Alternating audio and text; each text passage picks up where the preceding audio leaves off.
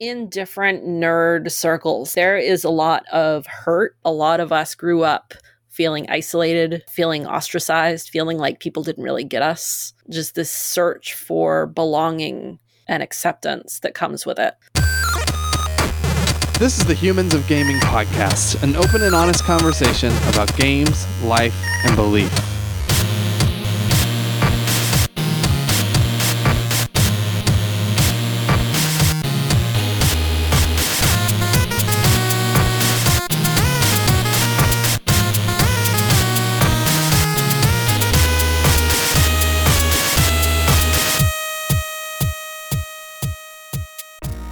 Welcome to Humans of Gaming. I'm Drew Dixon. I'm the Chief Content Nerd at Love Thy Nerd, and I'm joined, as always, with Chris Gwaltney. Joined by Chris Gwaltney. Hey, Chris. Joined and Chris Gwaltney. Hey, I'm Chris. I'm the Chief Executive Nerd with Love Thy Nerd, and this is Humans of Gaming, where we have people that are in the games industry, either video games or board games or otherwise, and just talk to them about their life and who they are as people and get to know them a little bit so that you can get to know them a little bit. And hopefully that creates some empathy and compassion and honestly just genuine love for this culture and the people that are in it. So today's pretty cool because, I mean, maybe it seems a little self-serving, but we have April Lynn, who is one of our founders with Love Thy Nerd and is on staff with us, doing tons of different stuff, and we got to chat with her and get to know her a little bit more today. It's also cool because, like, I think sometimes the people we know the best, sometimes we just assume we know things about them that we don't actually know because we haven't dug deep enough. So it was cool for me to just learn even more about her story and where she comes from and how she thinks, because April Lynn's like a really close friend of mine and yours, both of us. And so, yeah, I think there's like a lesson there for us all, I think, probably about just don't assume you know things about the people even like super close to you. So. Ask more questions. Yeah. It's crazy. I mean, I've known April Lynn for, what is it, like 7 years now? You know, like I the things she said today, like I've heard a lot of it, but there were still new things that she shared today that I had no idea. And I've known her for 7 years and have worked in close proximity with her and like been really good friends with her. But you just ask different questions, you'd learn different stuff. Yeah, and some of the people that listen to the podcast will already know April Lynn, but I think this will be you'll learn a lot that you didn't know. And also, I think it's just important. We think it's important that, you know, if you're going to participate with what we're trying to do at Love Thy Nerd, that we make ourselves available to you, and that we, you know, give an opportunity for you to get to know the people who make Love Thy Nerd move and operate. This is kind of one of our efforts to do that. Well, it's a good conversation, and we'll get to it in a little bit, but we wanted to hit a couple things for you guys, as we always do. Hopefully you don't just skip over this part, but we one of the things that we always want to give the opportunity, and we'll talk about all the time, and you'll get annoyed about it because it's about money, but it's just the reality of who we are and what we do. Is we're a nonprofit, and we only live and thrive off the generosity of others. And so if you like what we do, if you're into what we do, if it benefits you in any way or the people you know are close to, like, please consider jumping into this thing with us. What's actually maybe a lot of people don't know is that all of us, the staff, the founders of Love Thy Nerd, actually also give to Love Thy Nerd. It may seem kind of weird and like circular or something, but it's just a value for us. And we don't want to ask other people to do something that we ourselves aren't doing. And so if this is something that you're interested in, you can go to lovethynerd.com/partner, and you can give a recurring monthly amount. It can literally be $1. If everybody that listened to this podcast, everybody that was a part of our online communities and stuff gave $1, like, we would be set. And we know people can give more than that. So yeah, just think about it, pray about it, talk to us about it, ask questions. We'd love to chat about any of that stuff, but you can go to lovethynerd.com/partner and hook it up. But yeah, we also want to tell you about some of the things that, you know, your money would go to help us do. Like, this podcast is one of those things, of course, and our website and our podcast network. But also, like, we started a new project, or I kind of started a new project along with Bubba. Bubba's helping me produce some videos where we're just trying to encourage people in the midst of quarantine. So, for me, like here in Tennessee, like there's some restrictions that are for parts of our state that are starting to ease up a little bit, but we're still a long way away from like life as normal. Yeah. And I think that's the case for most people. In fact, I think most people probably aren't even taking the steps that Tennessee is yet. So it's just a weird, depressing, difficult time. Like, in fact, this week, like I found out that my primary employer, had to let some people go. Like quite a few, because of how deeply this pandemic has affected our company, the company I work for. So, it sucks. And so we want to help you keep some perspective during that. And so it's just me like opening up the Bible basically and trying to give people some hope and see how hopeful the story of the Bible is and how it can give us some perspective in the midst of really, really difficult times. Doesn't always give us the answers, but it does give us perspective and points us to a future hope and even a present hope that can sustain us. And so, if you think that would at all be encouraging, check out our YouTube channel. We're just putting out a ton of stuff on YouTube right now. So much stuff. Yeah, Matt Warmbier is streaming a lot. We've got Beard Bros episodes. There's a lot going on, a lot of co-optional. If you don't know what those things are, go to our YouTube channel and watch them. That's the best way to learn what those things are that I just said. So, subscribe to us on YouTube. And I think that's basically it. So without further ado, I hope you really enjoy this conversation with one of our dear, dear friends, April Lynn Coet.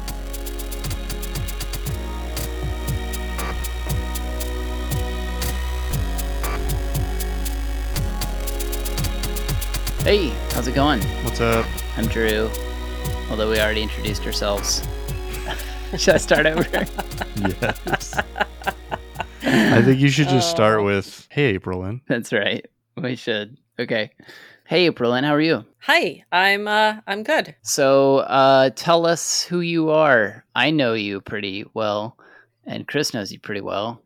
Barely. I think I think it's like higher than pretty well, but I just don't know how to like... Yeah, and probably like 90% of the people that listen to this know me pretty well. But for the other 10%, I'm April Lynn. I'm the chief resource nerd at Love Thy Nerd, which means that I do resources. I help to coordinate, write, and pitch like articles that are resource material education, helpful resource information for our website. Some other stuff too. I wrote some curriculum last year for Grow Curriculum that someday will get published, maybe. I think it is published now. Is it? I think so. They didn't tell us anything. Anyways. Yeah, where's our check? No, they did. They emailed us about it. Well, then I just ignored their email. So sorry, guys. I'll go back and read that now. We'll have to go look and see. I think it's available now, but we should go check that out. But yeah, it was killer stuff. The stuff that you and I worked on, mostly you. Yeah, Drew wrote the kind of message, like study portion of it, but I wrote a lot of like event curriculum, basically a mini convention for churches to run with their youth group that was like all nerd related, like a mini Comic-Con or video game show type deal. Yeah, exactly. So there was like a Sherlock Holmes themed scavenger hunt type thing, like mystery, which was really cool, and I want to play myself. And I don't even remember what it was, but it was a whole bunch of different like nerdy themed activity areas where you could do different things like make a pod racer and build a card tower competition, play some board games. Hey, so I want to set the record straight for all of our thousands, tens of thousands of listeners. And I'm doing this for you, April Lynn, okay? Oh no, okay. So I want everyone to know this woman's name is April Lynn. It is not April. That is not her name. And she's too nice and polite to correct you unless she really knows you, and then she will not be nice or polite when she corrects you. But her name is April Lynn. There you go. I at least set, 100 people straight. However many people listen to this. I appreciate it. Yep. So how did you get into like, would you always have called yourself like a nerd, a geek? How'd you get into that kind of work? Oh man. Well, in terms of work. I mean, if we want to go further back than when I was working. Yeah, sure. I don't know if I would have always used the word nerd, but I was playing video games as early as I have memories. When I was a kid, we had a Tandy Color computer, which is like a Radio Shack brand computer. Back in the day, I have never heard of that. well, you can look it up. I've heard of it. You guys are Yeah, older. exists. You're older than me. It was before my time. Yeah, it kind of was, actually. Do you remember the first game you played on it? The very first game, not sure about the very first game, but some of the first games I played. So there was a game called Rocky's Boots, which was a game, it basically taught you how to program in a very, very basic way, like taught you about logic gates. And so you'd be going through this little, like walking through this little maze kind of thing. Not really a maze, because there was usually only one way to go, but it was like a series of rooms, and each one taught you about a different kind of logic gate. And in the end, you would put them together and make a little program. And there were boots, and it was all run by this raccoon named Rocky. I thought it had something to do with like Rocky the movie and like his boots. No, it was a raccoon. Okay. And so I played a lot of that. I really liked that. I played this Winnie the Pooh text adventure game. It had pictures, but it was basically a text adventure. And so you'd go north or go north or go south, and you were traveling around the 100-acre wood trying to figure out what happened to all your friends, where they all went. Did you find out where they all went? I'm sure that I did. I don't really remember. I think they were throwing a surprise birthday party for you or something. Mm-hmm. That is and there was classic. another one that was Mickey's Space Adventure or something. And that one was actually kind of scary because you could go onto a planet and run out of oxygen. Oh my gosh. Which, yeah, for like a 3-year-old, Take it that's easy, kind of Disney. traumatic. Yeah. So those are some of the games I played on our color computer, or Coco as they were affectionately called. And keep in mind, this is before computers had hard drives. So all of your games had to either be on a cartridge that you plugged in the back of the computer. And the computer didn't have a monitor. You connected it to a TV and tuned it to like channel 3. Wow. On 5-inch floppy disks or on cassette tapes. So On cassette Hey, tapes? so Yeah. were you guys channel 3 people or channel 4 people? I don't remember. Channel 3. Or channel 2, some game like Atari 2600, which was the first gaming console I had. I think you had to set it to either channel 2 or channel 3. Really? I remember Mhm. 3 and 4. I didn't have an Atari. NES was the first system I had. But I remember always Yeah. being a channel 4 person because I felt like a rebel. I think I probably played some computer games. Like we had a old DOS computer at my house, and I probably played some games on it. But the first thing I remember playing is like Mario, the original Super Mario on NES. Mm-hmm. Yeah, well, we got that one year for Christmas. I was, I think, 6, probably old. I would had to have been older than 6 because my little sibling was around then and old enough to play with me. So I was probably like 8 when we got our Nintendo, and we got it on Christmas. Mm-hmm. Technically, I think it was my mom's. You know, we got to play on it, and That's how ours was. My mom bought it for herself, and my dad, she's like, "Oh, we'll play games on this." And then, of course, my brother and I took it over. Just usurped it. They never played anything but Mario on it. What's your fondest memory growing up gaming and doing nerd stuff? oh man, these are hard questions. I have a lot of fond memories. Well, you get one, and the rest are going away. So Okay, well, here's one that sticks with me. My grandmother actually would play the Atari with me when she came over to babysit. And she really loved Atari pinball. And she would yell at the ball, and she would lean to one side or the other, to try to. Like Wii Tennis, same thing. Yeah. Exactly the same thing, except, Wii Tennis actually had gyroscopes. motion controls, yeah. And I think she knew that it wasn't doing anything, but she got really excited about that. And so I have a lot of good memories of playing Atari with my grandmother. Dude, I cannot imagine playing video games with my grandparents. Yeah, same here. Even Mine my would parents. I not. think I got my dad to play Duck Hunt one time. Oh, one No, time that's I it. did play Wii Tennis with my grandmother, and Aw. she threw the remote at On her accident? own TV screen. Oh, what a cliche. Yeah, she didn't That's have the like awesome. strap on, and she whacked her own TV. Grandma Oh no, Dixon. did she break it? No, I think it like was one of those like old big screen TVs, Oh, that yeah. had like the plastic. Indestructible.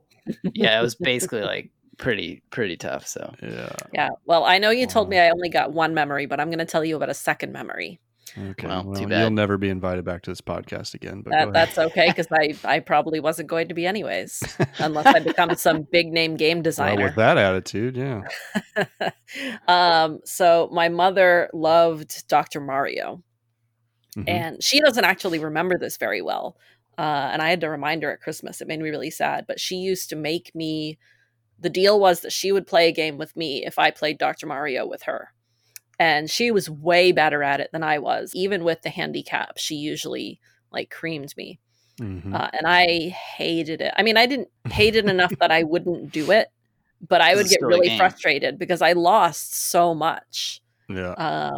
And so like I did play on my own sometimes to try and like get better so that I could beat her sometimes. But yeah, that was a It's real kind of like drag. a But now- puzzly, like Tetris kind of game, right? Oh, did you ask what Dr. Mario is? Yeah, it's like Tetris, except that instead of Tetris pieces, you've got little pills. Yeah. And there are 3 different colors. So there's blue pills, Could yellow they pills, make and that red kind of pills. game today? I wonder. I don't know. I mean, probably, I guess. Probably. I mean, Candy Crush is a thing. Yeah, that's true. It's basically like a parable for our Our pharmaceutical know, system. pharmaceutical system in America. Basically.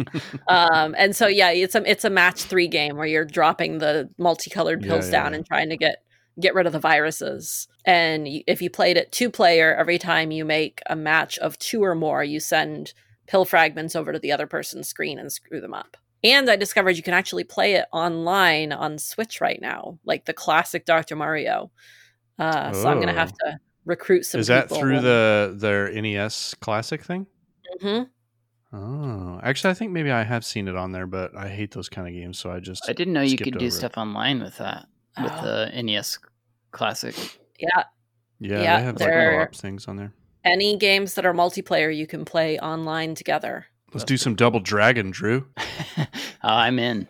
I used to love Double Dragon. Yeah, it has not aged well. I'll Well, tell you actually, that. Double Dragon 2, Yeah. because I think Is that the that one where you was can get the weapons? one Double you could do two- Dragon? you could do 2-player on the same screen. I Oh, think yeah. Double Dragon 1 had 2-player, but it was like you took turns.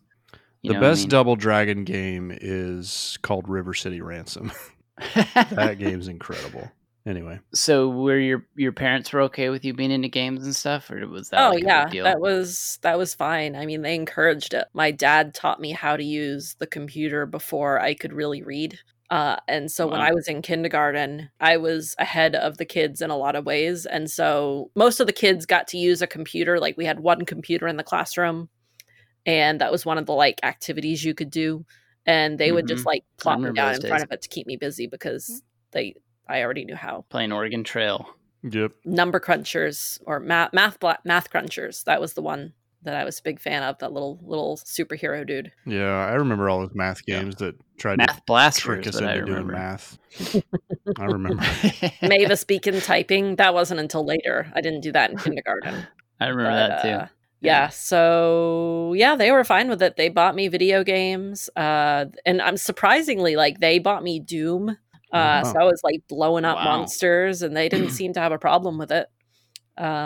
So I think I'm very grateful for that actually, because it never gave me the idea that there were things that girls shouldn't be doing that boys could do. I didn't learn that. Isn't it until- crazy, like how in retrospect you see how valuable those things are? Because during the time, like especially as teenagers or whatever, we're like, "Oh, our parents suck and they're the worst." But looking back, you can think about all the really great things too that, like that. During. I mean, I'm assuming at the time you wouldn't have thought, "Oh, I'm really glad that they're doing this." Oh yeah, like it never occurred to me. I think once I get into high school, well, I never really like socialized with other nerdy people, really. Mhm. And like my girlfriends that were nerdy weren't into really video games or blowing crap up or role playing or Magic the Gathering, like any of that stuff. They were more into like reading fantasy novels and dressing like princesses and watching vampire movies. So we didn't really have that in common, other than playing Hero Quest together. My best friend and I played tons of Hero Quest. I missed that one. What is Hero Quest? So that's a board game, not video game. Now we're into board games. Okay. Hero Quest was it was like Dungeons and Dragons Light, the board game version. Yeah. Came out in like the late 80s or early 90s. And there were 4 different classes that you could play, and they each had like their own card with their stats on it. There was no actual like role playing. It was just you move around this dungeon and there's preset campaigns of here's where the furniture goes and here's where all the monster figurines go. And one person would GM it, and then up to 4 people would play it. And since it was just 2 of us, she would play all of the characters. And she made little backstories for them, like the wizard and the elf or wizard and the dwarf or whatever would have like their clandestine love affairs in the corners between turns. Oh boy. Yeah. As they want to do when you're a teenage girl and you have hormones. I was going to say, man, that's got teenage girl written all over it. Yeah, exactly. Let's be honest. It's got teenage anybody written all over it. As a side note, so like we're recording this during, well, it's going to come out pretty soon. So we're in quarantine, right? And so like one of the things that people can do in the neighborhood is ride their bikes, right? So there's a bunch of like middle school boys that live on my cul-de-sac, and they've just been on their bikes constantly. And so then there's this group of middle school girls from another whole side of my subdivision that have discovered each other. These 2 groups have discovered each other and are interacting for the first time. And it's been really funny to watch all that go down. I think the show Stranger Things was based on your cul-de-sac. Yeah. Yep. Yeah, I would absolutely be one of those girls. I probably would have been like sitting on my lawn knowing like the boys are gonna come by and like I can ogle them. Brother. Yeah. So I want to fast forward a little bit, and then we'll come back to like talk about where you grew up and what that was like and stuff. But yeah, tell me the quick version of how you got started with LTN. Oh, the quick version. So the quick version is that I don't even know where to start with the quick version. You just give whatever version you want. Well, you can do the like version you want. Yeah, So, exactly. So I, as you guys know, but not all of our listeners know, I was working with you guys in Game Church. I moved out here to California in, I think, 2015. And I started volunteering with them around 2013. After I'd run into the group at a video game convention at PAX East. And you were living on the East Coast. You were in Maine, Massachusetts, right? At the time. I grew up in Maine and lived as an adult in Massachusetts. So yeah, I was living in Massachusetts, had just started kind of getting into Christianity, taking it seriously, started attending church, and was in a missions, not really missions training program, but like program that taught about the spread of Christianity through the world, kind of history of that, going through the Bible, just really giving... It's called Perspectives on the World Christian Movement. And it's like this 3-month intensive course on... This is at a school you were at? Or no, this is put on by an organization. It was put on by like some individuals within various local churches. And so our church had a missions committee that was pretty serious about people taking this. And they said, hey, we'll reimburse anybody who wants to take this class for half of the cost of the class once you're done. And at the time, I was like, I want to learn as much as I can right now. I'm part of this church and I'm kind of behind the ball. Like, I didn't grow up learning about church history or the Bible. So what better way than to take an intensive class, because that's what I do, because I'm a nerd. And so right around that time is when I ran into Game Church. And so the two things kind of coincided really well, where I was in this place where I was like, the most important thing I could be doing with my life is bringing people hope. And what better way to do that than with something I'm already passionate about, gaming. And so that led to one thing after another, started getting more involved with helping out with the Game Church Facebook community and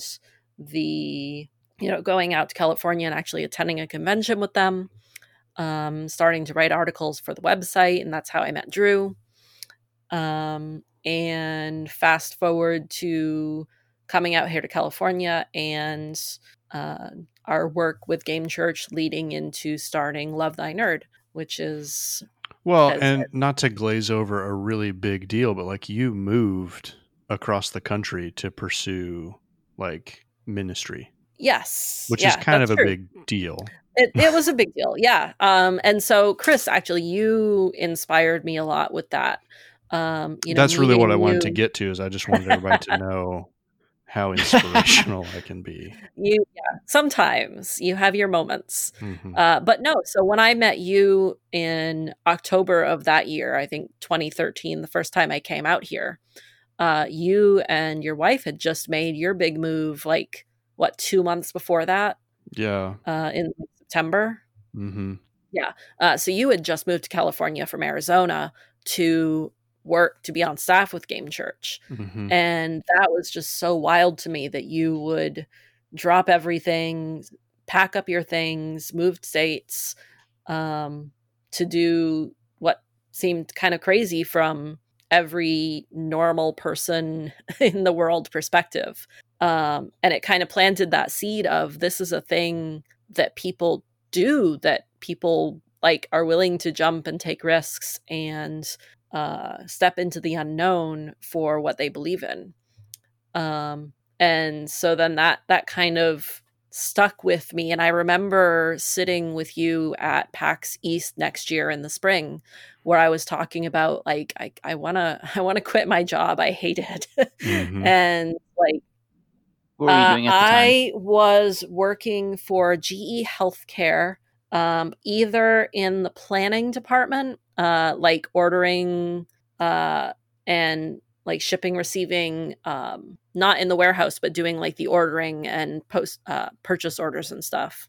Or I had moved into the warehouse and was doing shipping and receiving because I hated being a planner. It was not, I did not have any idea what I wanted to do when I grew up. Yeah.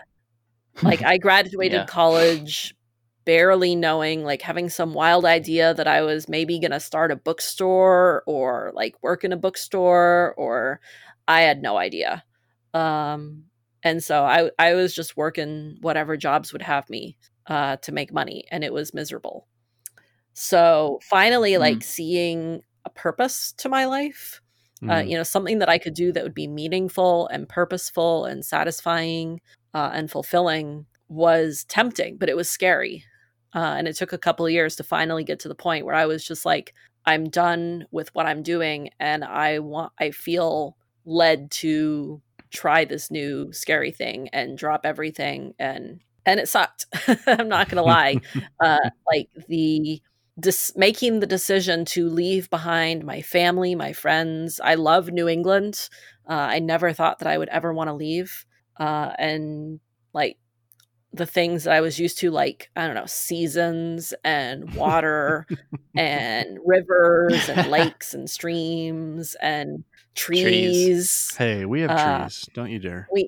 But we don't have forests. At least, not within, you have to drive 2 hours up steep mountains to get to them. Seasonal affect disorder. Oh no, I still get that, actually. Oh, really? In California? I do. Yeah. It's not as bad because the winter isn't as long. But it has more to do with the lack of daylight than it has to do with the temperature. And, the days still get shorter here, and the sun still doesn't climb as high in the horizon. So I definitely feel between October and February, it's hard. It's not as hard, but it's hard. So Mm-hmm. anyway, yeah. So I packed up my car. I had my little Chevy Prism. I packed that as full as it would get with my belongings. I Gave used to have away. a Prism. It's a good car. Still driving it, huh? It's still going. I've had that car now for I think 12 years. It's 2019. It's a 99 Prism. It's 20 years old, but I haven't had it that whole time. So maybe had it for like 16 years. Still going. Nice. Mine was a 94 Geo Prism before like Chevy bought Right. the Geo from Toyota. But anyway. Yeah. So packed up your car, and you kind of made like a little road trip out of it. I remember. I did. It was awesome. I had watched. Did you guys ever see the movie Chef? No. Mm-mm. It was this lesser. It wasn't like a big blockbuster. That's the word. Like I think it was kind of an indie film, but it did hit theaters.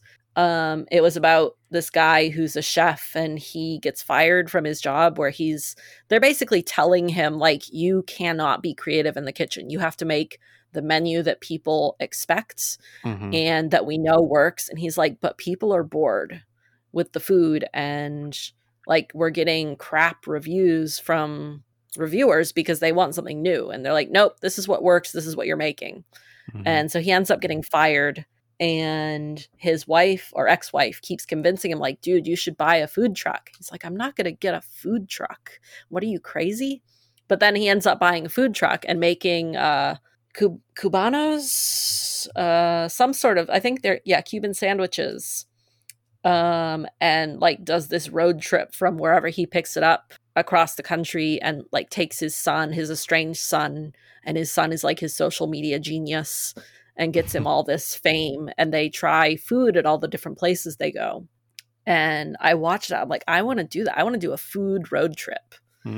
And so when it came time to move to California, I'm like, it's going to be cheaper if I drive there and buy new stuff than it will be if I pack up my belongings, ship them out there.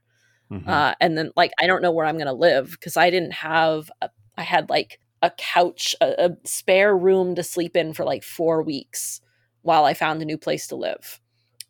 Because someone I went to church with had a sister-in-law and brother that live out here. And so, like, what am I going to do with a trailer full of stuff if I have it shipped? Like, I don't have any place to put it until I find a place to live. So I'm just going to pack up my car, and I'll buy a new bed and dresser and stuff. Like, yard sales are still a thing. And so, like, I know people everywhere. Why don't I basically couch surfed my way across? Like, people have spare rooms. So I stayed in guest rooms, and I stayed in a couple of hotels. But I stopped all the places that I knew people and that I wanted to see. So like, and tried like their local, the thing they're known for in each of those places. It was awesome. So like, I had crab cakes in Maryland, and I had sweet tea on a rocking chair in a porch in North Carolina. And I had biscuits and gravy. Our friend Zach Hughes made me homemade biscuits and gravy. Oh, wow. Drew He did you better than I did. Drew took me to Nashville Hot Chicken and Waffles. I met Drew for the first time in person on that trip. Stayed at his house for 2 nights, because I took a side trip up to Kentucky and went to the Mammoth Caves. And here's where the trip gets nerdy. So there's an old text adventure called Adventure or Colossal Caves. It was like one of the first, might have been the first text adventure. Do you guys know what I mean by text adventure? I do. Yeah. Okay. So for anybody who's listening that doesn't, it's like old school, before there were graphics in video games. Like, they were just text based games where it would tell you wake up in a forest clearing and there's exits to the north and the south, and you have nothing. What do you do? And so you could tell it, I go north, or I go south, or I look at the tree, and it tells you, I don't understand what you mean by look at the tree. And then you remember that you have to say, pre-programmed with only certain like responses and stuff. So. Well, and you can't use like prepositions or anything. So you have to say, look tree. Yeah. And if there's something to look at and it knows, then it would be like, when you look at the tree, you see there's there's an elf door in the tree or whatever. It's a heck of a tree. I don't know. They just don't make them like they used to, you know? Yeah. But yeah, they were super frustrating, because you'd be like, I want to open door. I'm sorry, I don't know what you mean by open door. use door. I don't know what you mean by use door. Use key in door. And then you can open the door because you told it the right thing. But so the first one of these was based on the Mammoth Cave system, or a different cave system connected to the Mammoth Cave system down in Kentucky. And so once I learned that on a previous trip down to Tennessee, I'm like, if I ever get a chance, I'm going to go there and I'm going to play Colossal Cave inside the Mammoth Caves. So I did it. I loaded it on my phone. I didn't have time to play it because I was on a tour, and so like I had to follow the tour guide and the rest of the group. But I did load it on my phone, and so I saw That's the a first heck of a screen bucket list item right there. It was awesome. I took a picture of it, but obviously, like, you can't see anything because my screen is just this glowing blue screen. Yeah, but I knocked that off my bucket list. That was pretty cool. Nice. That's cool. So so fast forward a little bit, and we started Love Thy Nerd, which I guess we've talked about on this show before, but I guess I'd like to hear from you, like, what makes you passionate about this kind of like ministry to nerds, like what gets you up in the morning to do this stuff? Well, right now, not a whole lot because quarantine is the worst. I knew you were going to say that. As soon as he phrased the question that way, I knew that's exactly what she was going to say. Yeah. You guys have heard me complain enough. Got you pegged. I see a lot, like, in different nerd circles, like in cosplay circles or video game circles or board gaming. Like, there is a lot of hurt that being a nerd tends to come along with being a nerd. A lot of us grew up feeling isolated, feeling ostracized, feeling like people didn't really get us. And not everyone. Like, there are nerds out there who are perfectly like well-adjusted people who actually grew up like in popular circles with sports or whatever, or who became nerdy later in life. But a lot of us have that hurt that we're still holding on to. And I especially saw it at a lot of like anime conventions. A lot of like cosplay culture has hurt and just this search for belonging and acceptance that comes with it.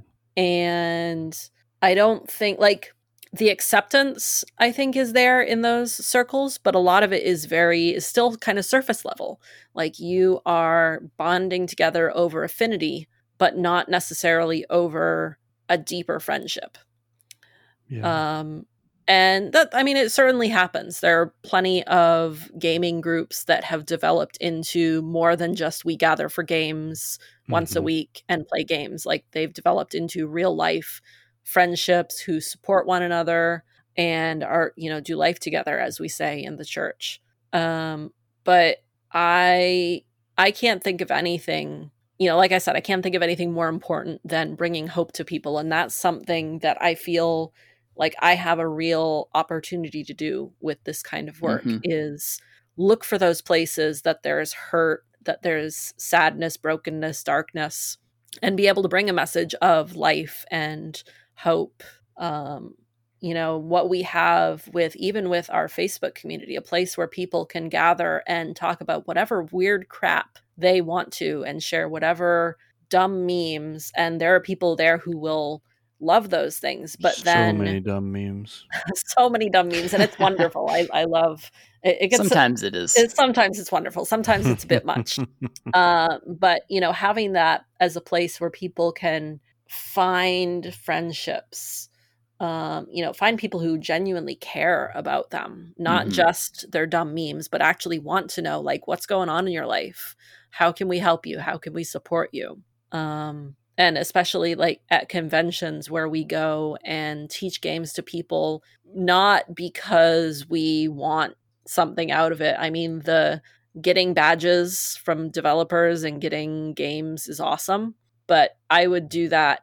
I would demo games even if I didn't get those things, because just being able to interact with people and show them the things I love and hear about what they love, that's so great. I love it. Yeah, that's cool. So, you touched on this already, but you grew up in Maine, right? Yes. What was that like? What was your upbringing like? Did you go to church or anything? Like, what was your family? It was exactly situation? like the show Gilmore Girls. It was not, because Gilmore Girls takes place in Connecticut, which is Yeah, but it's super it's all far the away same. from It's all the Maine. same over there. Oh my goodness. So actually, this is funny. A friend of mine, Facebook friend, I haven't actually met him in person, but he lives in Arizona. He's a minister in the Anglican church. He grew up in Maine. And so we kind of share that. He shared this video of this dude who was going on a rant about like 5 things he learned about Maine from talking to a bunch of Mainers that insisted he do this video.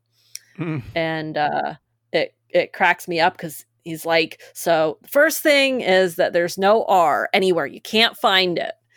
And People don't pronounce R's. Oh, is that what you mean? No, definitely not. Okay. Anybody who grew up in Maine, like whose family is from Maine, has this accent that, like you the stereotype is you park the car in the parking lot, and people absolutely talk that way. My you don't parents have like a super thick accent, but there are some words that you'll say that are weird. I can't think of any of them right now, but because I tried really hard to not have an accent. I did not want to be one of those Mainers with the accent.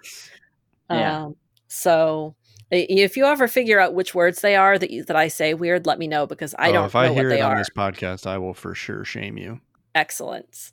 So I don't think I've ever noticed it with you either. So yeah, well, it's like I said, I tried really hard to not say it, but my parents, like, they'll say, like, what do they say? Like, they'll say Monday and Tuesday and Wednesday, and they don't have a super strong Maine accent. Like, they're not one of those like fishermen, but they definitely have it, and I notice it, and it cracks me up every time. I find it endearing now, but at the time it was not something I wanted in my life. What did your parents do when you were growing up? My mother was worked at a bank up until, I don't remember, sometime when I was in high school, I think. She worked at a bank, and she got laid off at one point and then ended up just staying home. And working some odd jobs. Like, she would help out at local auctions. We had friends that did like antiques auctions. And so she would help doing money management because she was good at it because she'd worked at a bank. And then my dad was a store manager for Hannaford Brothers, which is a big grocery store chain up there in the Northeast. Okay. Are your parents still around? Mm-hmm. Yep, they're married to one another still. They live in the same house I grew up in. They will die in that house, or if you have anything to say about it, or in a hospital. But they have no plans of leaving Maine at this point. I think at some point they probably thought about like buying an RV and traveling around the country, but they have grandkids now. My sister has 2 kids, and so they travel. They go to Florida twice a year now. They go down to Disney World a couple times a year, which obviously they can't do right now, which they're bummed about. Yeah. Like, they actually had a trip planned for May that they cancel. I think they postponed it to September, but I would be very surprised. And they also understand. They're like, we're probably not going to be able to do it at all this year. But yeah, it's a bummer. Yeah, it really is, because they look forward to that. We used to go as a family for 2 weeks every year. And so now they go for like a week at a time, twice a year. Yeah. We were planning to take our kids to the Harry Potter stuff in Florida and Orlando. So I guess we're just telling them it's postponed. We'll do it eventually. Yeah. But it's a bummer. So, I don't think you answered about, like, do you grow up in the church or anything? So my family is all Catholic. Okay. They aren't all practicing Catholics to like a super big degree. Like when I was young, we used to go to mass every week.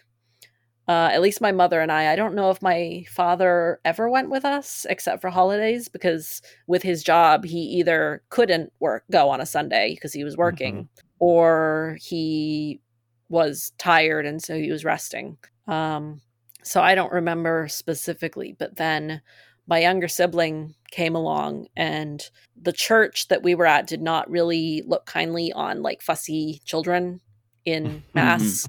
And so that was kind of it stopped happening because she was just not gonna sit still. Mm-hmm. Yeah. So then we would still go for holidays, like we would go for Christmas Eve and we would go for Easter. And then eventually it just kind of stopped happening. And I know my mom feels guilty about that. And It's the good old Catholic guilt. well, no, because she feels like she should have brought me up properly Catholic. Oh, okay. And didn't. And it was funny because when I first became a Christian, I had this idea in my mind that it was going to make it right again, like that my mom could stop feeling guilty because I was a Christian now, and but I don't think it really worked because Protestant Christian is different than Catholic. Mm-hmm. And so it didn't really work out the way I thought. I don't think that she feels unhappy with me being a Christian, but so yeah. So anyways, that's so I grew up kind of like with some Catholic values, but not a lot of Catholic education. Went to Sunday school for like 2 years. I don't really remember anything about it except that somebody stole my raincoat. And that I really hated having to go to school on a weekend. Oh, yeah. Yeah. Even though I liked school, Sunday school was a different thing. Like it wasn't the same kind of school. And it just, yeah. Yeah, it's really different now. I remember growing up. I mean, I guess I'd say it's different now for my kids because they generally like going to church a lot because there's like quite a bit of programming that's geared for them. But I remember as a kid, I just hated it. I hated going. I hated sitting in the pew. Yeah. I would try to fall asleep if I could, and then my mom would get mad if I fell asleep. I'd like fall asleep and hit my head on like the Bible or hymnal rack, or whatever. I don't remember if I hated it. I think there were certainly things I hated about it. Like I hated kneelers. So and those are the things, like the little things that fold down that you kneel on. Yeah, so they fold down and you kneel on them for certain parts of the service. Yeah, and they were so uncomfortable. And you're supposed to like kneel upright. You're not supposed to like rest back on your haunches while you're kneeling. And so, but they were so uncomfortable, and my little child body was not having it.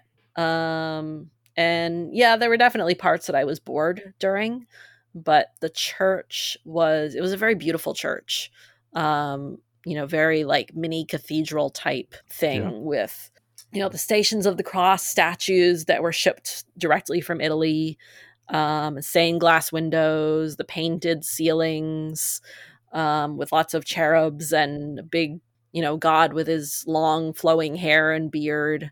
And so that's kind of the idea I grew up with of God is this guy, this old dude in the sky who looks over you and judges you and tells you what to do, and knows everything. So, whether that is accurate to what the Catholic Church would have actually taught me about God, is probably not true. But that's the picture of God that I saw every time I went. Right. And the angels are they're adult angels and there are baby angels. So I really love that. And I think that's part of why I why I ended up becoming interested in religion again is I loved that ritual of it. Like you sing songs, you're in a beautiful building. There was a lot of that beauty that stuck with me. Even after I decided that I'm not Catholic, I don't believe in this stuff. How did you get to that point? The not believing in this stuff? Yeah. I don't even remember. All I remember is that at some point in high school, I learned the word agnostic and what it meant. And I was like, that's me. Like, I don't not believe in the stuff. I don't believe in it. Like, I don't see any rational reason to believe or not believe in the concept of a personal God because Like, how could we know? How could we know something that doesn't exist in this reality? And so I remember my mother and I would have fights about it, where I would try to explain to her and she would get very upset. So that's where I was at in high school. Is I decided there was no way of knowing, so I was just not going to weigh in one way or the other. Yeah. So how did you come around? Like, because you're not there anymore, right? Or do you want to like confess that that's where you? It's okay, this is a safe place.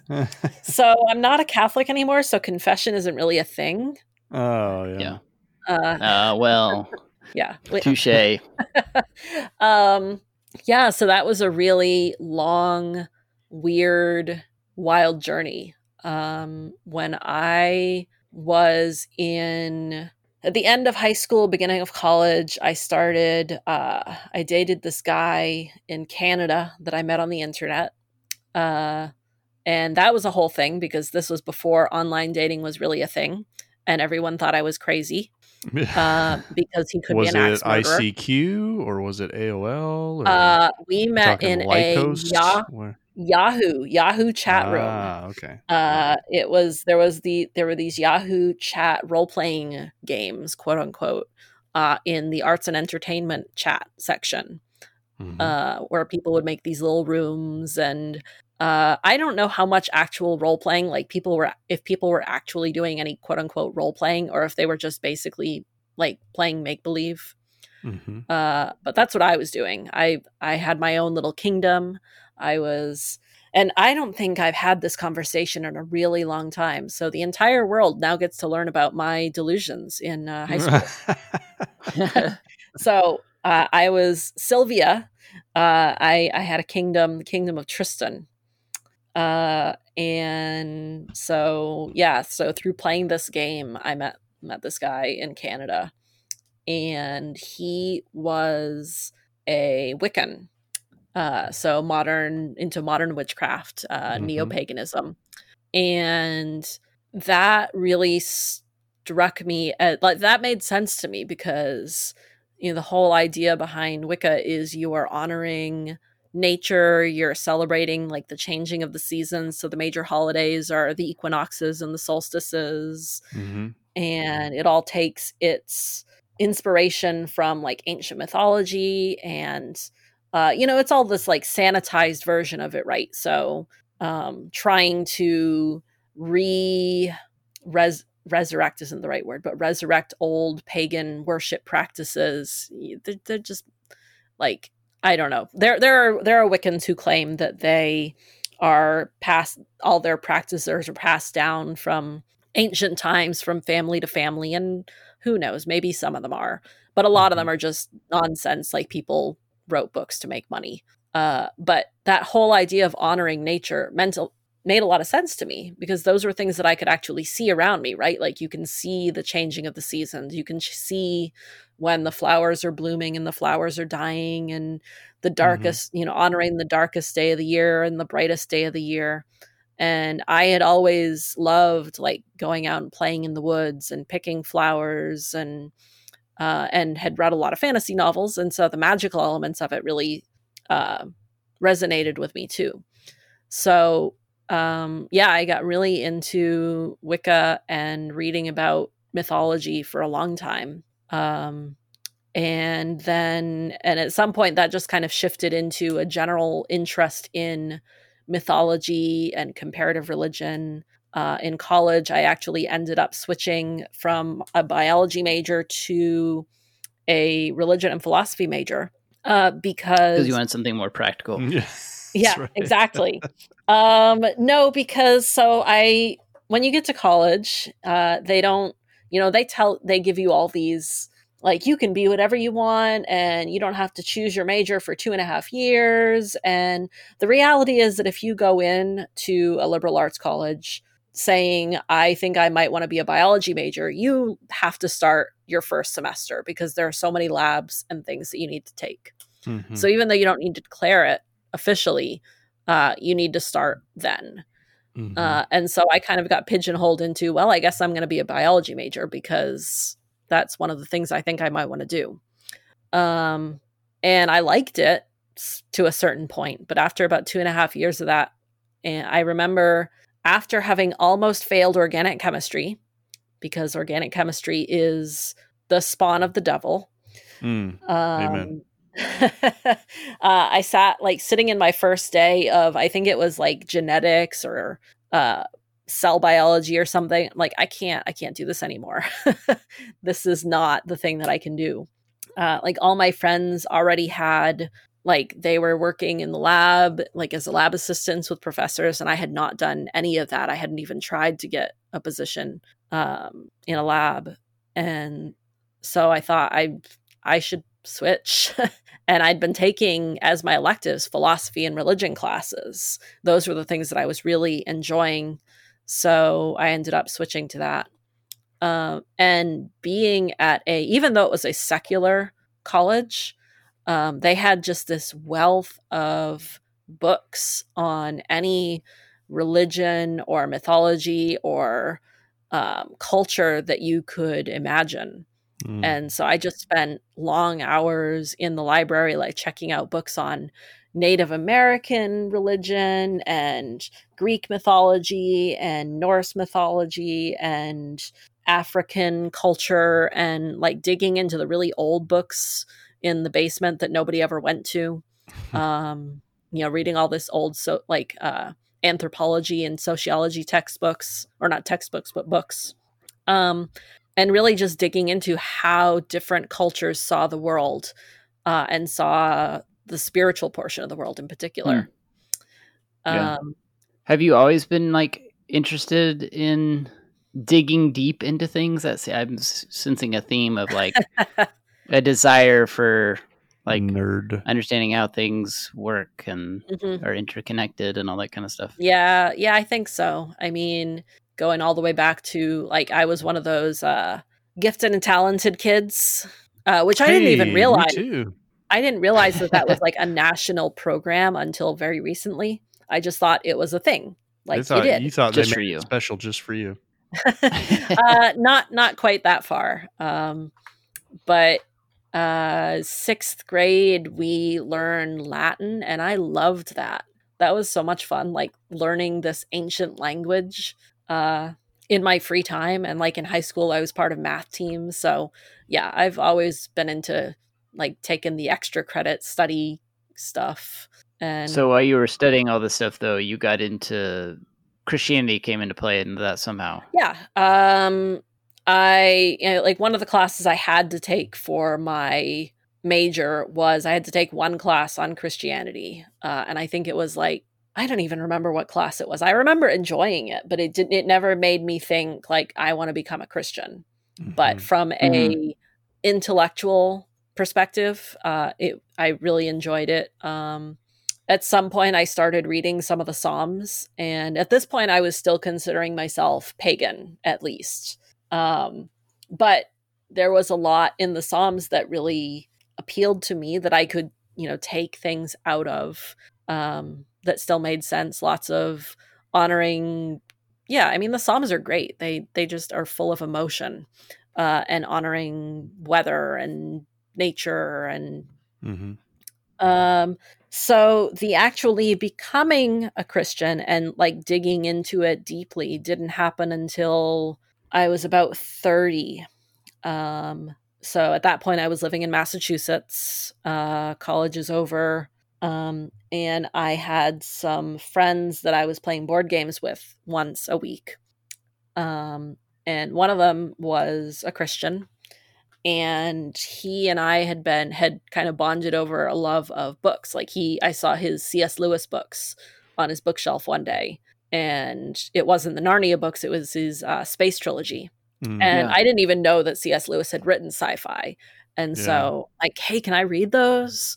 And so he lent them to me, and we didn't talk a lot about the books. And maybe we did. I don't really remember. But it wasn't like this like Christian book club thing. It was just like he lent me books, I read them.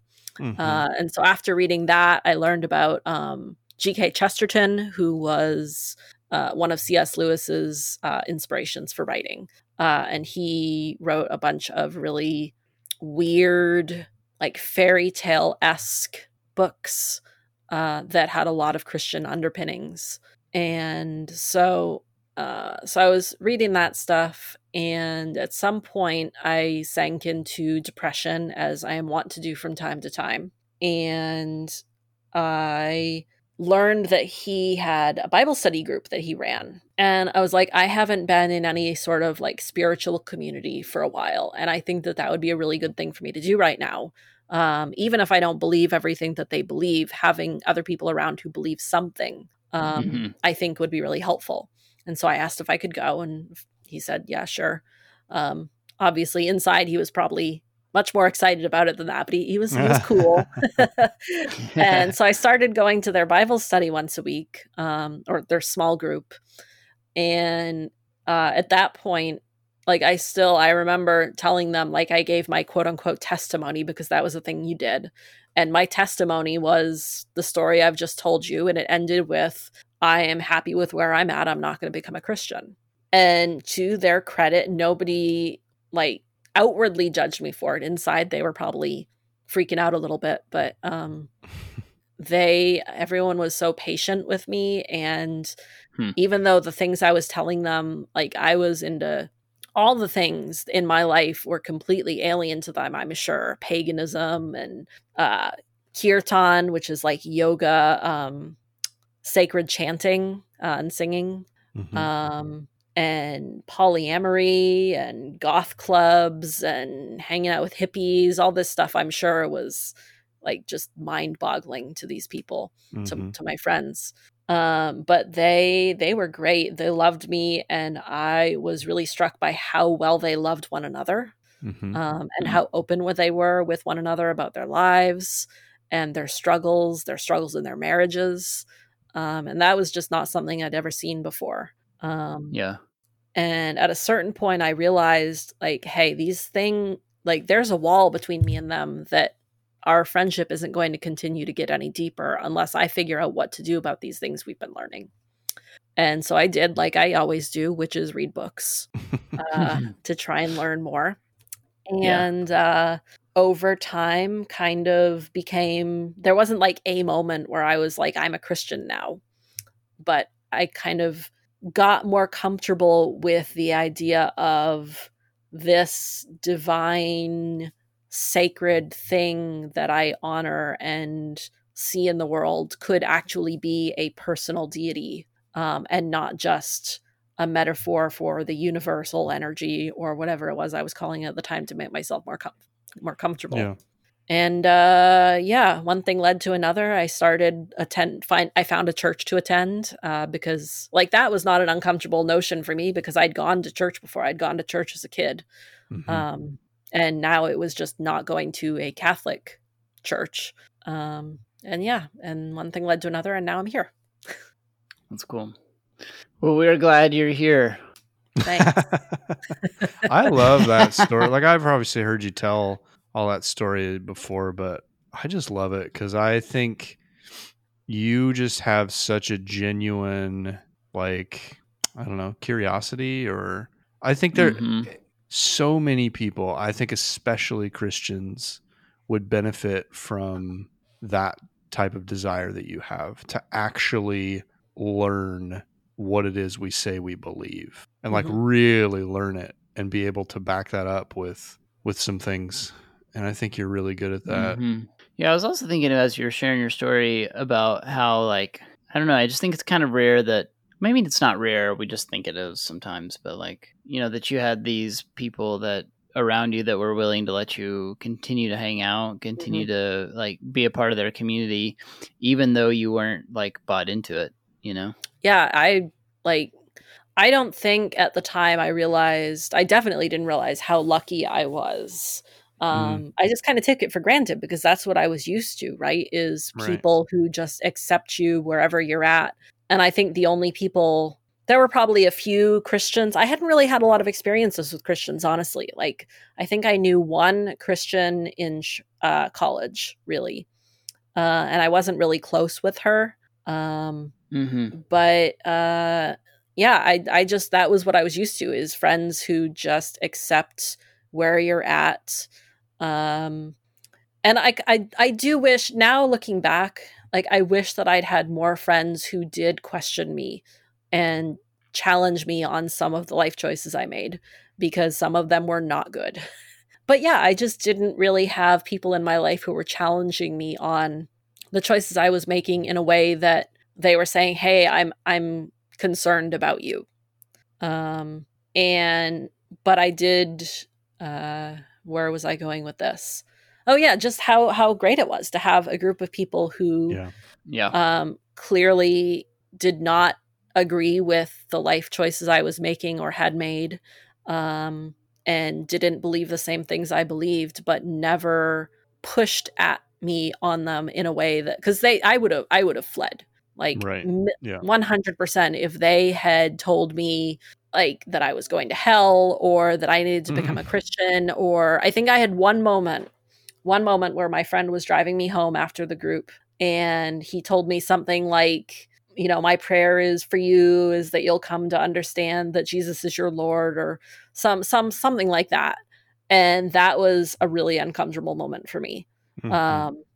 And like I kind of flinched at that moment. Sure.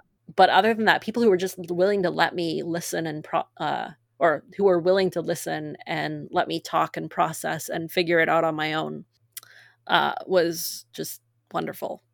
I feel like that's so important, and I think that's something that we lose. I think this goes beyond even just Christianity, but I think especially within Christians, like we have this sense of like fabricated urgency to like we want people to go at our pace instead of allowing them to go at their pace, you know, because we feel like, oh, well, if they die tomorrow, they're going to hell. And so I got to hurry up and convert them. And like it just creates this, what I think is a false sense of urgency. Whereas just, I think your story is a perfect example of people allowing you to go at your pace. And then it's really your story then, you know, like instead of it being some agenda that was forced on you, then it's not really yours. And it's not really something that's, I think, personal and as meaningful as it could be. Whereas in your case, I think it is. Yeah, absolutely. Yeah, that's cool. I think I had maybe sort of the opposite experience in my conversion, as it were, or whatever you want to call it. Whenever I became a Christian, I went to a church where there was a lot of pressure to like make a decision, and to come forward, to the altar call. Like I went to this church where there were altar calls literally every Sunday and every Wednesday night. So Wednesday night youth group in high school when I started going, like, and then Sunday morning. Yeah. And I didn't grow up with any of that stuff. So like I grew up in kind of more mainline Protestant type churches rather than evangelical churches. So like I actually in one way am kind of thankful for it, just in the sense of like it instilled in me I don't know, like what the right word is, but like a desire to figure out what I think about it. I was like, everybody here is so certain and sure and really wants me to be certain and sure. So I should at least like work really hard to investigate it and think about like where I stand when it comes to the world and God and life and what the point of it all is, you know? Yeah. You know, I think there's definitely some benefit to that too, in that I think a lot of people are spiritually lazy without, like, not everyone is automatically driven to, I need to read as many books as I can to learn about this thing as I was. And I'm not even that way anymore. Like, I think I have a lot less patience for digging through piles of books than I once did. Because you're just I have old a lot. curmudgeon now. I am an old curmudgeon. Man, I have so many distractions now. I got Animal Crossing. Sell those turnips. I gotta sell turnips, man. I don't have time for books. Not that I don't read. That turnip market's not going to play itself, you know? Exactly. Yeah. So like there is benefit in not pressuring people, but encouraging people to think about these things, because not everyone is going to. It's so much easier to just not think about it. It's so much easier to just distract yourself from the deeper spiritual questions of life with all the millions of things we do to keep ourselves busy, than it is to actually sit down and like really do some deep soul searching about what is it that I believe in. Do I believe in anything? Why do I believe it? Why is it important for me to think about these things? So I think, and I don't want to say I am this special person, but I do think that. Well, you are. Yes. I just don't want to. I don't want to. I heard that you were in the gifted class. Yeah, that's what I heard. Yeah. Yeah. No, and I think like to those, groups like the one I was in high school can get a bad rap sometimes, as if like they're just so fixated on like conversion and stuff that they don't care about you or whatever. And I think those people did care about me and did want the best for me. So I guess I'm just like, as I'm getting older, it's important to me to unpack the good and the good and the things because there's a lot of things about that sort of, I don't know, upbringing that I don't really jive with anymore. You've had to recover from. Yeah, in a way. But there's also a lot of really there are a lot of really great people that really loved me, and that like I wouldn't be working for Love Thy Nerd for sure in a way if it weren't for those appointments and relationships and time. So it's cool. I guess all I'm trying to say is I'm glad that there are people in our lives that all this is related to relationships. So yeah, which is a big part of what we do with Love Thy Nerd. Yeah, absolutely. So cool. Well, it was just cool because I hadn't really heard the whole story. Like I've heard bits and pieces of how you became a Christian and all that kind of stuff. So now you've got it. The true Hollywood true story. Yeah. You got about that's the short version of the story. That's the medium length version of the story. Yeah, very cool. Well, thanks for doing this, April Lynn. This is great. You are welcome. I'm glad that I could. We'll have you on again sometime, hopefully. if I thought you said that I couldn't be. No, if she plays her cards right, we'll see. Yeah, we'll see. Okay. Well, this was fun.